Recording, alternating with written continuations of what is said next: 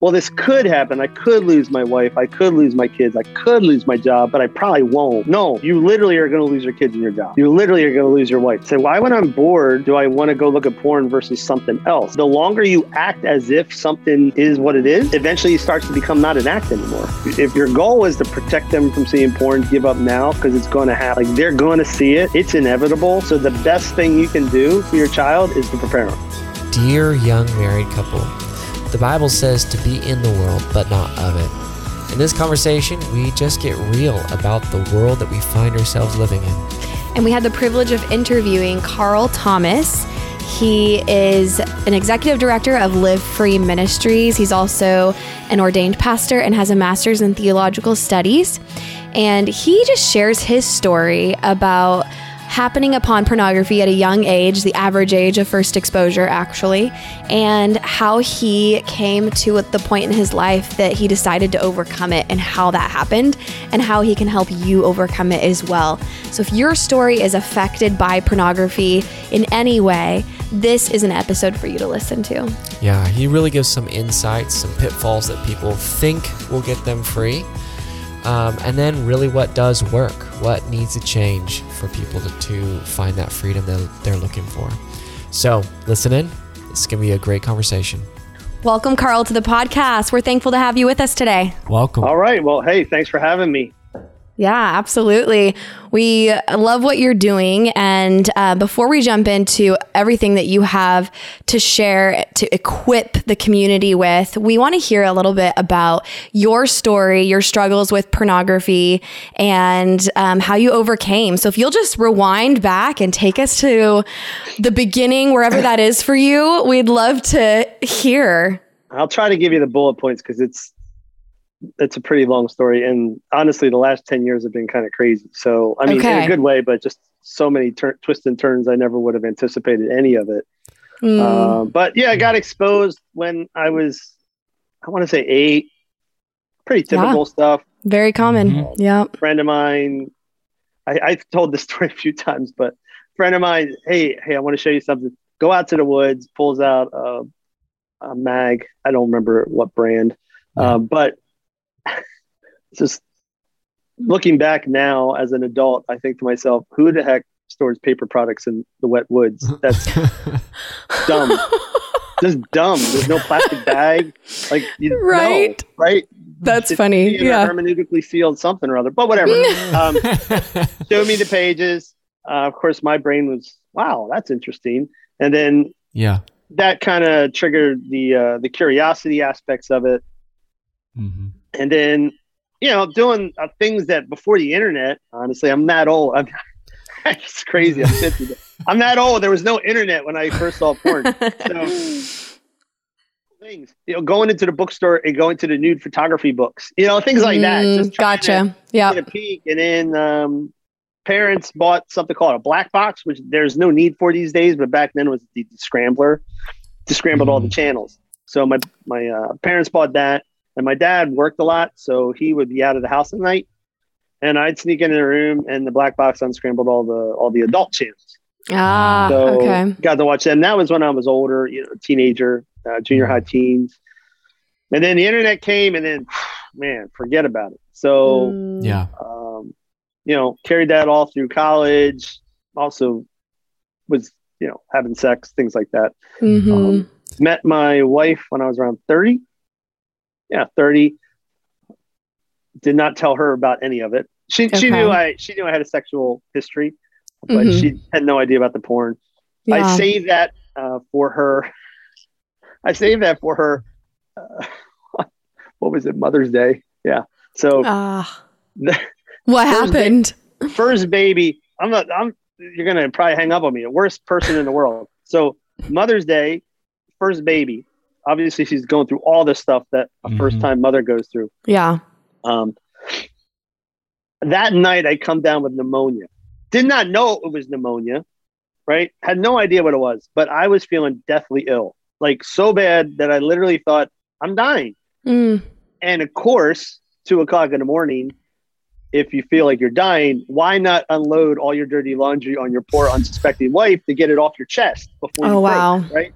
That's what I did. Goodness. I said, hey, honey, I got to talk to you. and I was crying. I told her that I struggle with porn all the time. She took it really well. Years later, she tells me the reason she took it really well is because she thought I was going to tell her I was having an affair. So she was relieved that it was porn versus an actual person. But that kind of got the ball rolling. Nice to say that stopped then. Of course, it didn't. I just got better at hiding it. Went through the next, I don't know, 5 years or so, and just up and down cycle of trying to quit, white knuckling it. Not. Did you think that you would, like, after telling her? Did you think, oh man, like, I'm done now? I've confessed. Yeah. Okay. You know, it's just kind of common, you know. I never had the Kirk Cameron fireproof movie moment where I took my computer out and threw it in the trash can. Okay. I also never had a computer that big. That was a monster. But anyway, but I did have many moments where it's okay, I'm done, and an hour later, no. So okay. But then I started to kind of get serious about it. A good friend of mine, who's now a good friend of mine, he was a pastor. He came to our church, talked about being all in. I realized that there was this area of my life I needed to work on. Finally found a really good younger guy in the church who was my accountability partner at that point. He was also dealing. So I actually had a real accountability partner. I had tried other guys and it just never worked out, but he was in it to win it just like me. So that really helped. And then right around the same time, I enrolled in seminary to pursue an unknown Christian calling. I was in the insurance business. I was an insurance professional for 17 years. So I said, I don't know where I'm going with this, but I think God has got me going somewhere. Yeah. At the time, I thought maybe church, that's a joke. I would get fired. So, but at the time, I thought maybe I'll get hired by a church. I mean, I might have got hired, but it would have been for an hour, maybe. So just being real. But so all that came out, and then weird. I hadn't looked at porn for about a month. I told this guy, Jeff, who was the pastor, who's, again, now a really good friend of mine, shared with him how his message impacted me, blah, blah, blah. Used to follow Triple X Church at the time, more because of their unorthodox approach to evangelism. I mean, it's really not unorthodox. It's the way it should be, but for a lot of Christians, it's very unorthodox. Going to porn shows and telling people that Jesus loves them next to the guy selling dildos. It's very strange for a lot of people, but that's unorthodox. Roll, right? Yeah. So I loved it. I never ironically used any of the resources to get free of porn, but I did love the evangelism aspect. So they were going to the Edison Exotica. This is about 10 years ago. And they used to partner with local churches to supply half the team or most of the team. Okay. So I reached out to Jeff and I say, hey, you have a spot on the team. I would love to do this. And I don't know what the heck Jeff was thinking. He and I laugh about this now, but he said, sure, Carl. I should have never been on that trip. I mean, I'm a porn addict, going to a porn show. That's ridiculous. And were you open about this? Like, did you tell your colleagues and friends? That's how I know it wasn't a God ordained thing, because there was no dishonesty or trickery or any of that. It was just stuff fell through the cracks that should have never fell through the cracks, right? Like, if Triple X Church, again, I used to work for them. So when they would, when we would partner with a church, it was up to the church to screen their people. So I didn't have to fill out an application, because the application would have asked me if I struggle with porn. Jeff never asked me. He just said, yeah, you're in. Right. Go to their training the night before at Fridays, and they do their spiel. Right. And afterwards I go up and talk to this younger guy. And I just started asking him, hey, what do you guys do? What's your role? And he said, well, I do a lot of things with the ministry, but the main thing I do is I work with the pastors who are dealing with issues. I said, oh, wow, what's that like? He says, it's not so good. I said, really? He said, yeah, it can get really awkward and uncomfortable, because a lot of times I got to tell these guys that they should step back for a season. And none of them really want to hear that. Right. What are you talking about? And then he starts laying out Titus and Thessalonians and all these passages I was very familiar with, but I never really thought about. Right. And he doesn't realize what my deal is. But in the back of my mind, I'm thinking to myself, holy crap. Like, this guy is basically just calling me out saying, Carl, you got no business going into this world until you get your crap together. And that hit me like a ton of bricks because I just dropped all this money on seminary with this idea of I was going to go somewhere. And so for me in that moment, I connected purpose with my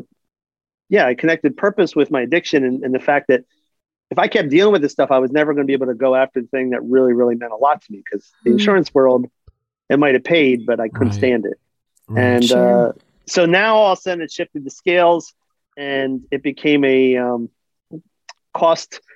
I don't know, what's the word I'm trying to think of? It just became one of these things where, is it really worth it? You know, normally when you struggle with porn, it's the balance is, hey, do I want an orgasm or do I want an hour of feeling like crap? And 95% of the time, orgasm wins, right? Yeah. Okay. Feeling like crap sucks, but can't compare to an orgasm. But for me, at that point, it all shifted and it was no longer short-term propositions. It was long-term. So it's orgasm, you go after what you want, which is going to shape the rest of your life. Right. And that was a huge price to pay for orgasm. I started just finding the ability to say, no, I think I'll pass. Right. Wow. So that was your motivator. It was the long-term vision of what God had for you. Well, I think there's been studies done that a lot of times when guys like you're talking about, they don't have a very definite purpose in their life, and therefore they don't have enough of a reason to overcome this incredible mountain in their life that they can't talk to anybody about. Yeah. There's a lot of reasons that quote, addicts, if you want to call them that. I hate labels sometimes, but in the addiction world, there's a lot of reasons people have to hit rock bottom before they come up, right? Because rock bottom forces them to analyze everything and realize what's really important and what's not. And when something's threatening what's really, really important and it becomes real and not just, well, this could happen. I could lose my wife. I could lose my kids. I could lose my job, but I probably won't. When it's you literally are going to lose your kids and your job. Yeah. You literally are going to lose your wife. All of a sudden you get really motivated. So that's kind of what did it for me. But that was, I would say the next year to 2 years, even 3 years was more of sobriety versus freedom, right? Like I found the ability to say no, not because I was willpower, white knuckling it, but because I was doing a process in my head of weighing things out. What are my goals? What are my values? What's important here? Does this really line up with what's important? No, it doesn't. Stuff they talk about when you dive into the subject of vagal tone and all this other stuff that I geek out on, right? But I would say freedom, it turned into freedom over the years as I started to unpack a lot of the reasons I went to porn in the very first place. Yeah. And a lot of that I just ended up learning because I ended up getting hired by Triple X Church a year later, 2 years later, full time. And then I worked with them for years, quit once, came back as the COO, quit again, started another ministry. Then in March, we actually acquired Triple X Church. So it's just this full round. Congratulations. The last 10 years has been kind of nuts. So, my goodness. Wow. So with this is a really incredible story. With this trajectory of you, finding yourself stuck in porn and this kind of self-realization and finding purpose and everything, how does shame intersect in that story? Like, where does it really start hitting you and coming in and playing a part in your life? Yeah. Well, I mean, I didn't know it at the time, but shame is it's a huge aspect of it. It's not only a major factor in why we continue our addictive spirals, if you will, or patterns, but it's also the initiator for a lot of this stuff because it's stuff that you carry from your childhood, self-worth issues, affirmation issues, love issues. And at the time I didn't realize I was going to porn because of those things, but that's what I was going to, right? Because it was funny. I remember, not funny, but one of the things that was a big trigger for me was boredom. So why, when I'm bored, do I want to go look at porn versus something else? And it was because looking back and realizing now, whenever I was bored, it would make me realize that I was being unproductive.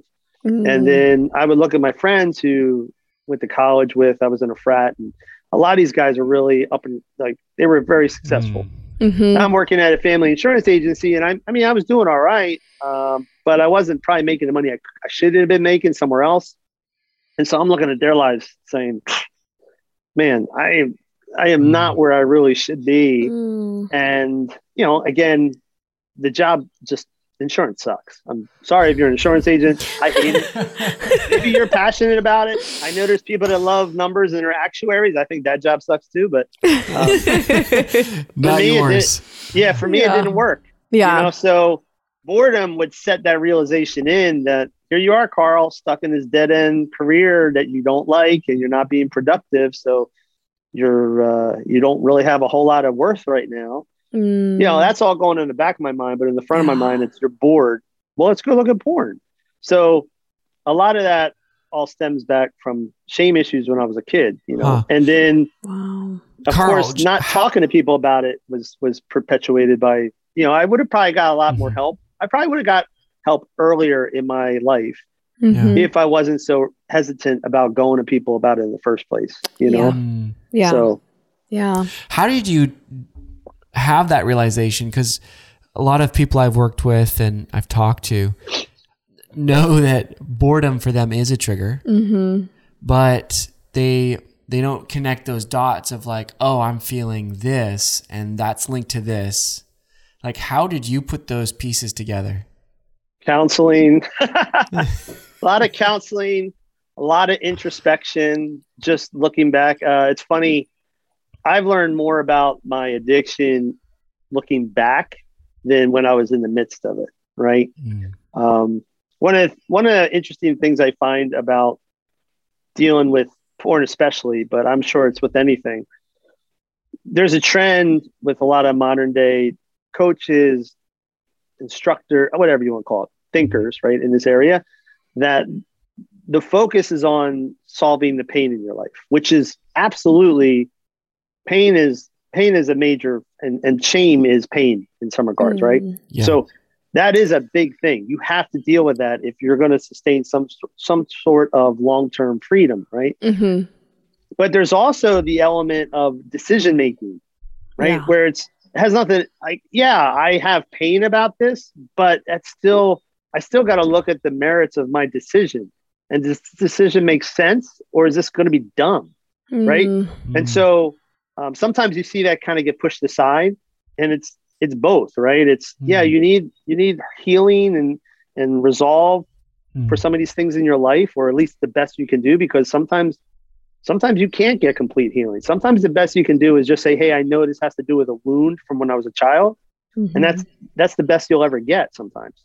But the decision making is huge, right? And then again, getting the guys want to geek out, Google vagal tone, and really interesting stuff like fight and flight and all this stuff. But that's huge. So for me, I kind of really, really honed in on the decision making process. Nice. And that's what kind of kept me out of the soup. But then long term, I kept going back to these things, trying to figure out why the heck was that the case? Why the heck did that happen? And, putting together the dots. And I'll be honest, some of the stuff I put together when I was writing my book. I started diving into things and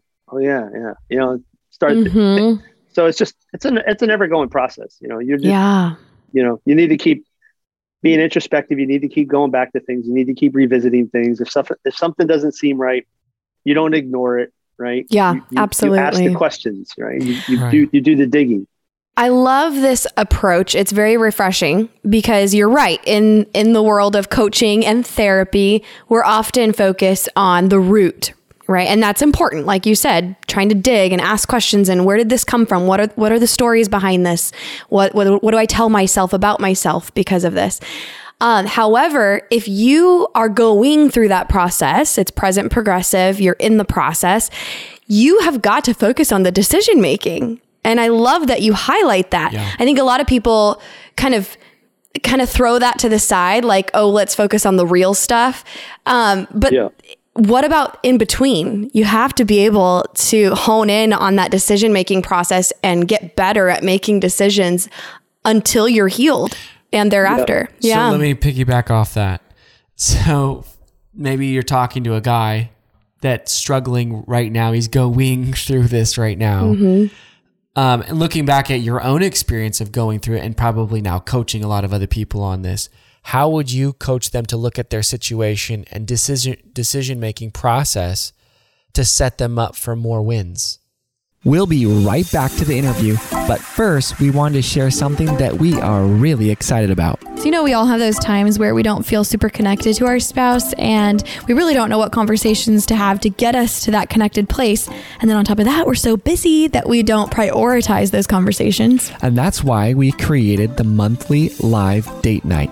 And monthly live date night is every month on a Friday night for 90 minutes, 60 minutes. We focus on a topic that you guys pick. And then 30 minutes, we do a Q&A, and it's live where we're all together asking questions and giving answers on topics related to your marriage, your intimacy. And we share tools. We have handouts that we call homework because we want you to be there to listen and to soak in, but we really want you to take action in your marriage too. So come join us live for the next monthly live date night. Check the link in the show notes for dates and details. All right, back to the interview. Yeah, so that's kind of a loaded question because it's like a lot of things when you're dealing with the pornography conversation, whether it's filtering, accountability, it's all how you approach it, right? So decision making is more than what sometimes we think it is, right? When we hear decision making, it's like, well, I'm just going to make the decision not to look. Yeah, just say no.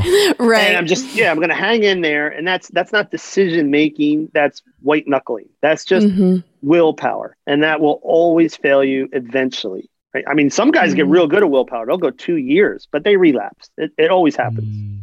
Willpower will never get you there. Decision making is literally having a high awareness level of the situation and evaluating. Okay, hey, here's the good, here's the bad. What makes more sense? Working with what we call your thinking brain and your feeling brain or your lizard brain, and doing that dance between the two, because your feeling brain or lizard brain, I call it, but that just wants to go the route that's going to make it feel best. Absolutely. Doesn't care about the consequences. Whatever's going to make me feel good now is what I want to do. And your critical brain is saying, but usually that part of your brain gets shut down, thrown in the trunk of the car, locked away in the closet. Pretty early on in that process. Yeah. Yeah. And so it's not something that you can flip the switch on. There's a lot of things that you need to do to build up what they call a healthier vagal tone, where you need to get a higher awareness level, where you need to build emotional resilience. And those things are varied. One of the most important things, obviously, is community and getting plugged in with people and building that support system. But it's also fitness. It's things you eat. It's daylight, sunlight, exposure to daylight and sunlight, movement. Like all these things are things that factor into brain health, right? So you can't, it's not, hey, just make better decisions, but it is, hey, you need to start working through some of these things to help your brain's health. And then if you have a healthier brain, you're going to be able to think through this stuff more critically with more awareness, and you're going to be able to make better decisions. So good. Counsellor like you're saying we need to change your life. Yeah. Yeah. Right. I mean, here's the thing. It's like I had a client. I used to coach back in the day a couple times. But I had this one guy. He was a pastor, and he was a nice guy. He was a great guy, actually. And I remember we had a really tough session. And he said to me, I forgot what it was. I think he had just relapsed and he wasn't telling me the truth. And we had a good out. And I'm from Jersey, so I just told him, I said, dude, don't waste my time if you're going to lie to me. Right. And he kind of admitted that it was he actually said, there's a lot of shame in my life. I feel really bad about this. And I just told him, I said, listen, dude, I understand you got a lot of pain. I understand these are unresolved issues. I understand all of that. At the end of the day, you also know that even though you're feeling it, that's a bunch of crap. So we got to get to that pain. You got to fix that stuff at some point, but you still can have the awareness to realize that what you're believing in this moment is a bunch of, and you don't need to buy into it. Like you can choose the other path, right? You can literally say, I'm going to go this route, even though I feel like this. I know that feeling is not accurate, right? Knowing something doesn't knowing that something isn't accurate and feeling it are two different things, right? You can feel it and know it's wrong. Talk about that. Talk about that. Oh, that's a big part of shame. I mean, that's a big part of, I got a book coming out called When Shame Gets Real. Mm-hmm. And I dive into this whole conversation between the thinking brain and I call it in the book, I basically say, hey, your lizard brain is kind of like the office manager, right? He's the guy handling the day-to-day ops and he just wants to get through the day. And your thinking brain is kind of like the CEO. He's the guy that's looking at the whole operation and trying to keep everything healthy. Yes. But the reality is the day-to-day decisions are going to fall on the office manager more than the CEO. CEO might not want to go this route, but the office manager is just going to do what he has to do to get through the day. Yeah. Right. And that's the thing. So you got to get those guys talking. Right. Mm-hmm. And I said, when it comes to shame, especially in the beginning, and this was it for me, is it's an act as if situation, right? Mm-hmm. It's understanding that what you're feeling isn't accurate of the current situation. Right. I feel like I'm a piece of crap, right? I feel like no one's going to love me. I feel like if I'm open and honest about the situation, everybody will reject me. But you know what? I also know that what I'm feeling isn't really necessarily true. So I'm going to act as if it's not true. Even though it's killing me right now, I'm just going to push through and act as if. And then there's science behind that. The act as if idea. It's very scientific and psychological and benefit to it, because over time, basically in a nutshell, the longer you act as if something is what it is, it eventually starts to become not an act anymore, right? You behave the way you want to be, right? And eventually you become the person you are behaving as, right? So good. And I've had that multiple times in my life where I just had to, I had a situation with my daughter, and I share that in the book too. And I mean, that was rough. That was an act as if moment because, it got real when she asked me some stuff, and I was like, oh gosh, I don't want to tell her. But I knew I had to, so I just got into it with her, and it was rough. Like some questions about your history and life. Yeah, I mean, I can tell you what happened, but if you want to share. Yeah, I talk about it in the book. So what the heck? We were at a Phillies game. I'm from Philly, and just daughter daddy night. She's a teenager, having a great time. And it's the only sport that she's into. She hates every other sport, but she likes baseball because it's, in her words, chill. And watching it, and all of a sudden my phone starts getting texts from this guy that I used to go to church with back in the day. And he nice guy, bit of a knucklehead, but hey, listen, he's married. Hey, do you have any recommendations for apps to block the bad stuff? First of all, what 30-some-year-old is still calling it bad stuff? But regardless, I digress. So knucklehead. Yeah, I've had these conversations with him, and he used to come to like a local group I hosted. So this is not a new thing for him. And I just texted him back. I said, bro, I can give you apps. Apps ain't going to fix it. You got to get into some other stuff. You got to get in the community. You got to get some counseling. Yeah. So just sign up for Live Free and we'll talk more, or I'll get together with you if you want, but app ain't going to do it. And he never called me back, but anyway, I guess I didn't give him the answer he wanted. But my daughter, being a typical teenager, is being nosy, and she's looking over my shoulder. I didn't realize it. And she says, hey, well, what are you talking to that guy about? And I just gave her a smirk. I was like, you know what daddy does, right? Oh, she's like, and she saw the name. She said, isn't he from our old church? Yes, he is. Christians struggle with that too? Like, yeah, like probably just as much, if not more than non-Christians. Yes. Are you kidding me? Yeah. Yes, it's very common. Oh, wow, that's crazy. Ew, that's what she said. I'm like, and then she says, well, you never struggle with it, right, Dad? I'm at a Phillies game. We're having a great time. I really don't need to get into this right now. Yeah. And, that was an act as if moment because my daughter might look at me like I'm a piece of crap and this could change everything, but I got to do the right thing because if I don't, I'm just a hypocrite. I tell everybody else, hey, this is how you got to behave. This is how it's got to be open, be transparent. Don't worry about it. Truth is the best policy, if you will. Yeah. You got to do it. So I just, yeah, for a long time. Oh my gosh. Then she starts crying immediately. Aww. And what the heck did you just do, Carl? You idiot. So, but then I just said to her, I was like, listen, it's true. I said, what do you want? Dad's not perfect. Do you want a perfect daddy or do you want an honest dad? She said, I'd rather have an honest dad. I said, well, you got one. I'm going to be honest with you. I said, I'm not going to tell you what you want to hear just to make myself look good. I mess up too. Right. And so you got an honest dad. And she was like, I like that. She said, is it okay that I'm upset about it right now? I said, yeah, absolutely. Of course it's okay. And, it was a very tough situation. Yeah. But you know what? I'd say our relationship got even closer as a father and daughter after that. For sure. Because she knew if dad could tell me that, he'll tell me anything. Yep. And you're safe. Like when she's struggling with something that she knows is potentially off-putting or it's off track, or, since she knows that about you and she has an honest daddy, who is she going to go to? Yeah. And I've had talks with my son about stuff like that. And, he'll come and tell me everything. That's and I know most people are like, oh, come on. He's 14. How honest is I'm 99.9% certain he's always being honest with me about any of this stuff because he's the world's worst liar. He has no poker. I played poker. What a blessing. He has no poker skills. Oh, that's funny.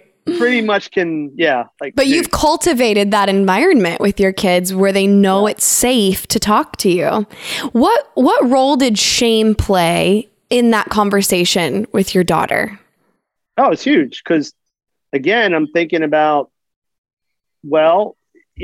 she might not look at me the same. She might not feel the same. Gosh, what a jerk am I that I have to tell my daughter this at the game? Why couldn't I just stayed out of hot water in the first place? And that, it's all that. It just feeds all that. And so all that negative trash talk that shame will speak. Yeah. And when you have someone that you care about deeply and you're thinking that they might turn on you, that is real. Like that is not light. It's not light stuff. That is heavy. And, it was a huge factor. Right. But again, I had to do what I had to do because I knew what I valued and I knew what was true. And at the end of the day, I knew that regardless of what she walked away with at that, the right thing was to be truthful about it. Yeah. It was the healthy thing. And I just knew that also, even if she didn't look at me the same, that didn't change anything about who I was. That was going to be her damage that she had to deal with. It wasn't me, So, you just gotta push through sometimes.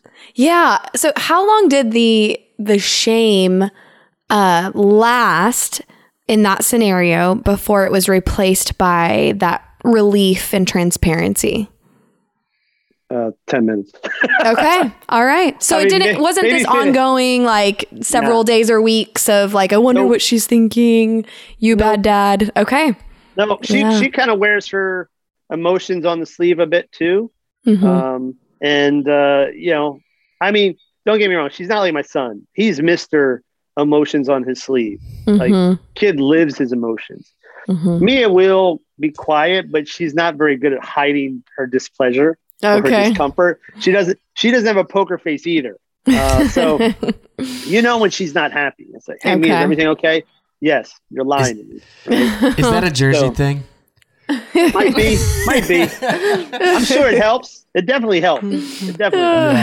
But yeah, so she got upset, but then she gave me a hug, and I think the honesty thing was at the end of the day just more valuable to her than the fact that I wasn't this perfect dad. I had flaws, and we had a great night. The rest of the night was awesome. That's great. Never looked back. It was fine. In fact, now we joke about it. Crazy, right? You're joking about with your wife and your kids in a room about porn. It's crazy.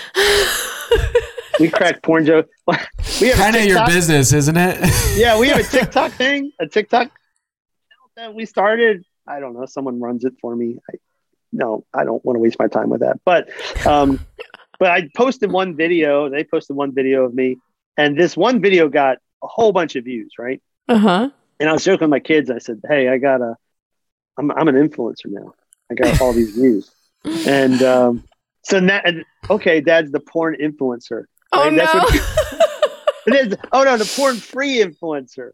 There you go. Oh yeah. So we're always, and anytime like words in the house come up like porn, did you say porn? That's weird. I don't want porn on the cob. You know, it's like oh my goodness. Yeah, it's a little irreverent in our house at times, but yeah, it's just kind of. Do you know it's normal? Life as usual. I think some families could use to talk like that since probably 80% of the household occupants are watching porn, but nobody talks about it. Yeah. I mean, how much, like, if something came up, not if, let me rephrase that. When something comes up on your kid's screen, you know, they're going to be open and honest. Yeah, because you've normalized much more likely because it's been normalized and they know that, hey, we're living in a fallen world and you're going to come across stuff that just doesn't work. Yeah. And there's no shame here. Like, it's not worth holding on to that. Just let it out. Let's talk about it. Let's get over it. We're living in life. Let's help each other. That's so profound.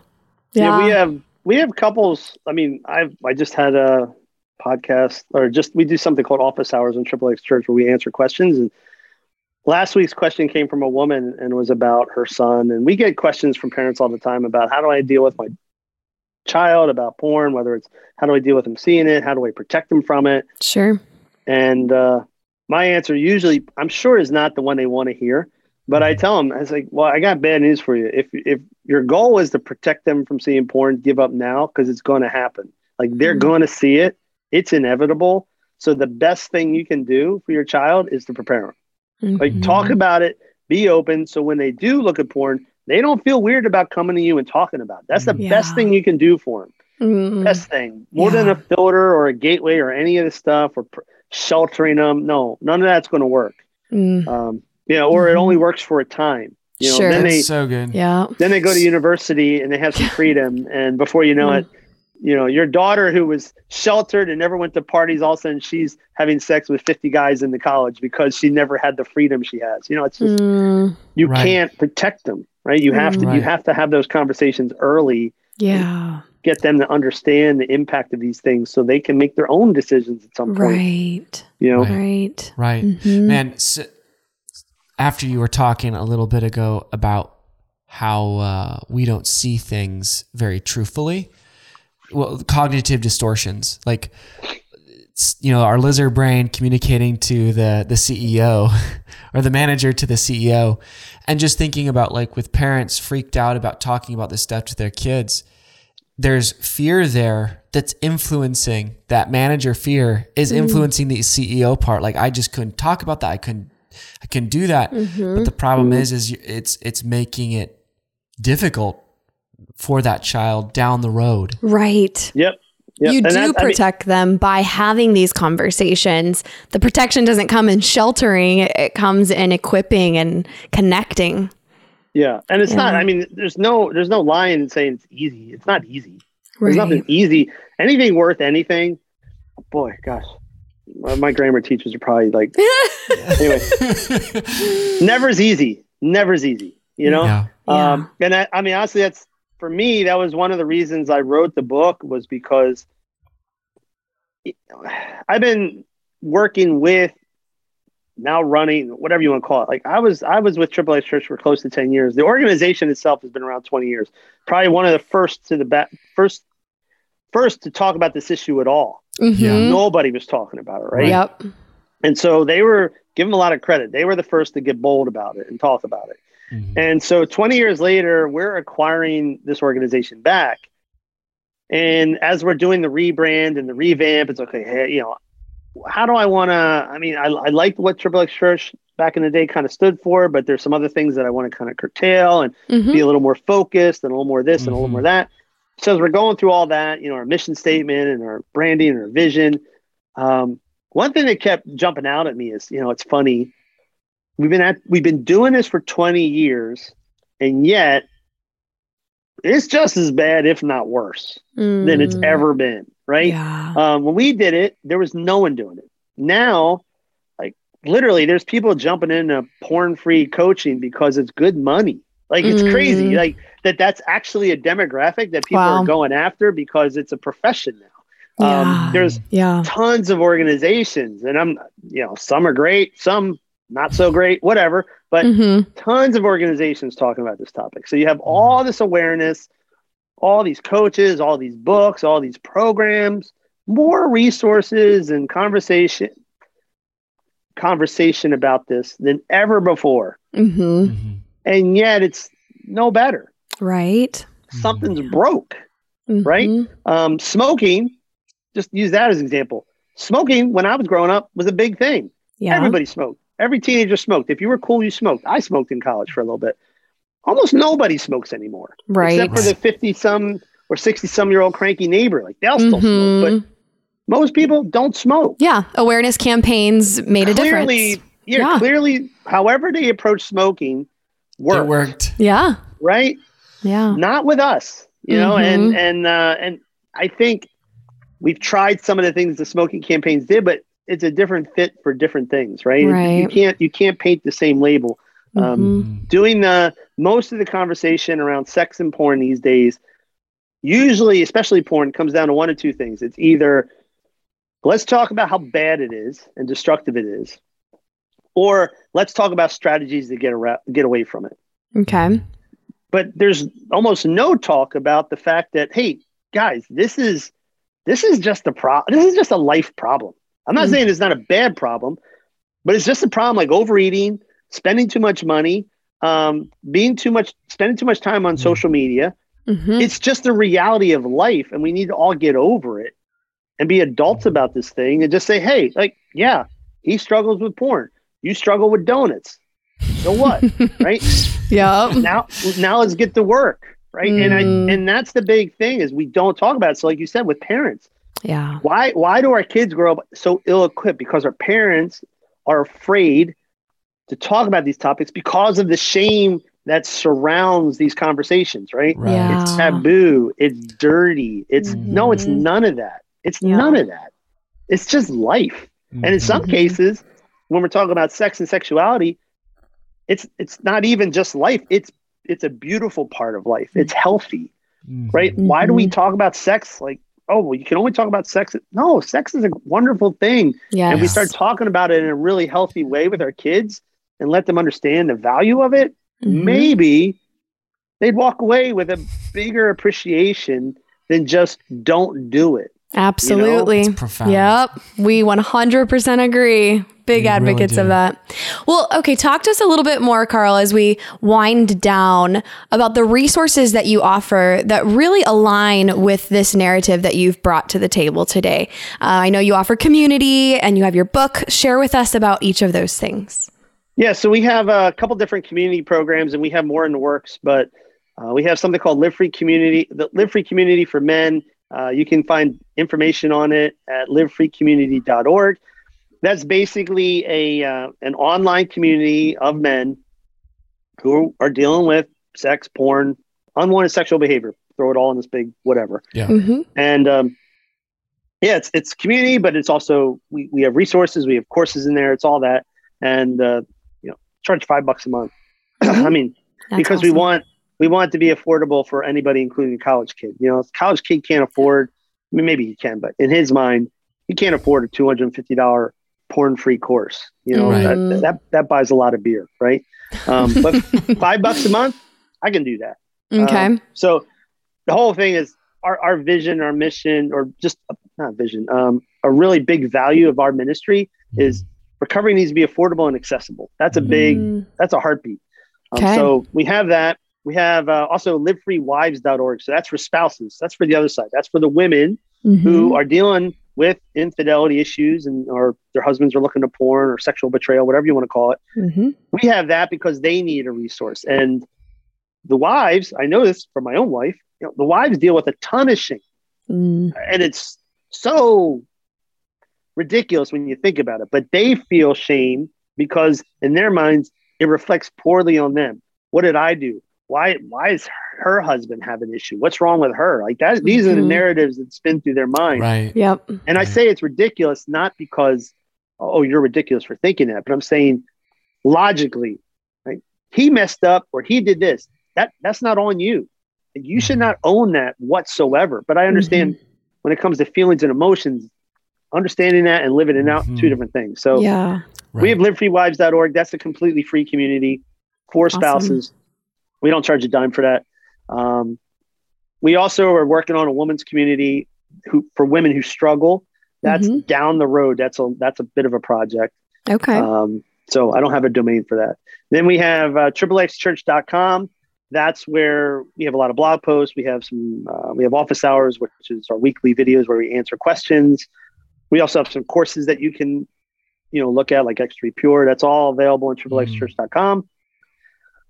Small groups online. So smallgroupsonline.com is community, but it's community a little, strengthened. So it's not just online community, but it's meeting each and every week via video with 10 to 12 same people. We have them for women, for spouses, and for men. Nice. And it's where they can just get real once a week for an hour. Would you say that's comparable to like an AA or NA type of? Yeah, it's similar. Yeah, I mean, we don't do 12 steps, but the idea is, hey, get together, talk through life, challenge each other, whatever. And then anybody who's a small groups member also gets Live Free access for free. Okay. So we don't charge them for both. In fact, the small groups program used to be $39 a month. We reduced it to $30 in January because we know with COVID and the financial, a lot of people are getting hit in the pocket. So again, trying to stick to our values of keeping things affordable and accessible. So we dropped the price for everybody, not just new. It's not a cable promo where only new customers. We dropped it for everybody. That's awesome. It cost us a lot of money to do that, but I just felt like it was the right thing to do. So we have that. And then we have the book, When Shame Gets Real, a new way to talk about sex, porn, and masturbation. That's coming out February 8th. Okay. Nice. And, that's going to, congratulations. On that, that's close. Thank you. Yeah. So the information on that is at whenshamegetsreal.com. And we're also working on a small group study for that. And, a workbook and things like that. So very good. Yeah. No six-figure masterclass. But we are working on a small group study because I think this is something that could be really beneficial if people talked about it within a group setting. Yeah. Oh, for sure. So, So when this episode airs, it will be after the launch date of your book. So folks can go to whenshamegetsreal.com to get the book. Yep. Can they also get it like on Amazon or other places? Oh, yeah. Okay. Yeah, Amazon's the best place, but the links are all on that website. Okay. Good. So, and you can download the first chapter for free if you just want to, preview it or whatever. So nice. But yeah, all the links are there, and Amazon's without a doubt the best place to go for that. Okay. Awesome. Okay. Oh, this is great. We are so thankful that you are championing this, recovery process and doing it so well. We thank you for your work. Thanks. Well, hopefully it's well, but thank you for having me. It was fun. I appreciate the conversation. It was great. Absolutely. Well, we like to close all of our episodes by asking the same question, and we'll ask it to you. So going back to the first couple years of your marriage, how long have you been married now? This will be 20 years. 20 years. Congrats. It's a big year. 20 years anniversary. Triple X Church is turning 20. Yeah, it's big year. Wow, definitely. Yeah. Okay, so rewind back 20 years ago, those first couple years of your marriage. What advice do you wish you would have received? And then you'll fill in the blank. Dear young married couple. So this might sound at first cliche, but I promise you I'm going to go a different direction with it. Okay. So the first part is going to sound completely cliche. It's not about you, right? The second part is where I'm going to go a little different. It's about us. I know when I was growing up, going through a lot of churches, the typical, and I understand the concept, don't get me wrong, but the typical thing is it's not about you, it's about serving the other, right? I get that. What happens though, and with all these things, is what sounds great is we attach certain assumptions and that can become unhealthy where it's not about me, it's about you.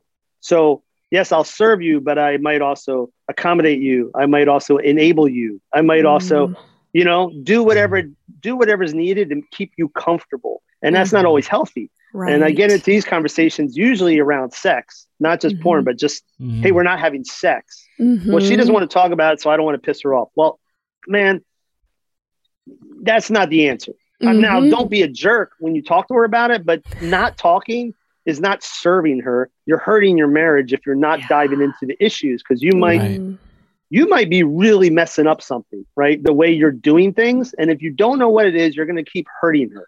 Yeah. So she might not like it, but you got to bring it up, right? You got to go to marital counseling, whatever. So it's not about you. It's about us. What's going to make us healthier? And what's going to make us healthier is more than likely going to make both you and me very uncomfortable for a little while. But that's okay. Absolutely. We'll get to a better spot together. Yes. So it's about us. It's so true. Yep. It's so, because when you go to those hard conversations, it's always going to upset the boat a little bit. It's going to make waves. Yeah. You confront to connect. If you're married to a guy who's a type 8 Enneagram living in New Jersey, without a doubt, it's going to get, without a doubt, it's going to get a little bumpy sometimes, but that's okay. My wife's, she's a type 2. I don't know if you guys are Enneagram junkies. So we're familiar with it. Not junkies. She's a type 2. So she's a pleaser, but she has a bit of a backbone and she don't take a whole lot because she's in Jersey. So you're a great pair. Oh yeah, she can hold her own. I don't steamroll her at all. That doesn't happen. That's awesome. Carl, this has been fantastic. Yeah, and thank you so much for all the work you're doing with men and really changing the conversation around this subject. It really needs to happen, especially if the church is going to make the difference it needs to in the world. Yep. So thank you so much. Can I ask you a quick question? Yeah. So since the name of your podcast is Dear Young Married Couple, right? Yes. Are you dealing with primarily millennials? A lot of millennials. Yeah. Yep. We have Gen Z, we have, Gen X, but mostly millennials. Yeah. I'm probably breaking form here for your show, but I would say for them, I would just say a message to them would be, hey, listen, don't wait for people to change it for you. You need to change it. Because we've been trying to change the way this conversation has been handled for 20 years. The problem is old farts like me, right? If it didn't happen by now, it ain't never happened, right? You're a 50-year-old pastor. He's not going to change. The only way it's going to change is if you change it, so that's just the brutal truth. It's up to the millennials and the teens, and it's up to them to say, hey, you know what? I know that this is like not good form. We're going to talk about sex in small group. I know it's not good form, but I'm going to admit to my buddy that I had a masturbation issue over coffee. Like, you got to go there, and if they start changing it, the culture will change eventually, but it's going to take time. Absolutely. Yeah. Don't wait for the 50-sums and the 60-sums or even the 40-sums to change it for you. They ain't doing it. Yeah. That's right. Yeah. Well, the Bible clearly says confess your faults one to another. And I think if the church actually adopts that, especially like you're saying, the millennials, if we actually adopt that, we can actually start changing this conversation. Right. You can absolutely, but it's going to be them that are going to have to push that agenda because they're eventually going to be the ones that are running it all. Right. Yeah. So start now and then you'll see these things change. Yes. So, amen. Preach it. Thank you, Carl. Thank you so much. You're welcome. My pleasure. All right, friends. We really hope that you got a ton out of today's conversation. And if you want help, if you want personal guidance with individual counseling or couples counseling, or even help with you as a couple reaching the goals you have, just reach out.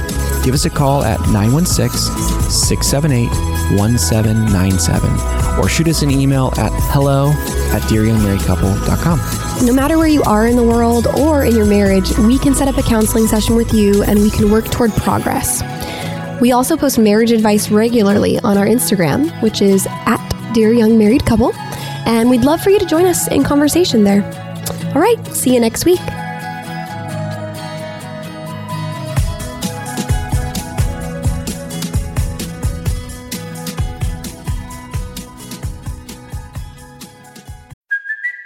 It's Kaylee Cuoco for Priceline. Ready to go to your happy place for a happy price? Well, why didn't you say so? Just download the Priceline app right now and save up to 60% on hotels. So whether it's Cousin Kevin's Kazoo Concert in Kansas City, go Kevin, or Becky's Bachelorette Bash in Bermuda, you never have to miss a trip ever again. So download the Priceline app today. Your savings are waiting. Go to your happy place for a happy price. Go to your happy price, Priceline. When you need mealtime inspiration, it's worth shopping Kroger, where you'll find over 30,000 mouth-watering choices that excite your inner foodie. And no matter what tasty choice you make, you'll enjoy our everyday low prices, plus extra ways to save, like digital coupons worth over $600 each week. You can also save up to $1 off per gallon at the pump with fuel points. More savings and more inspiring flavors make shopping Kroger worth it every time. Kroger, fresh for everyone. Fuel restrictions apply.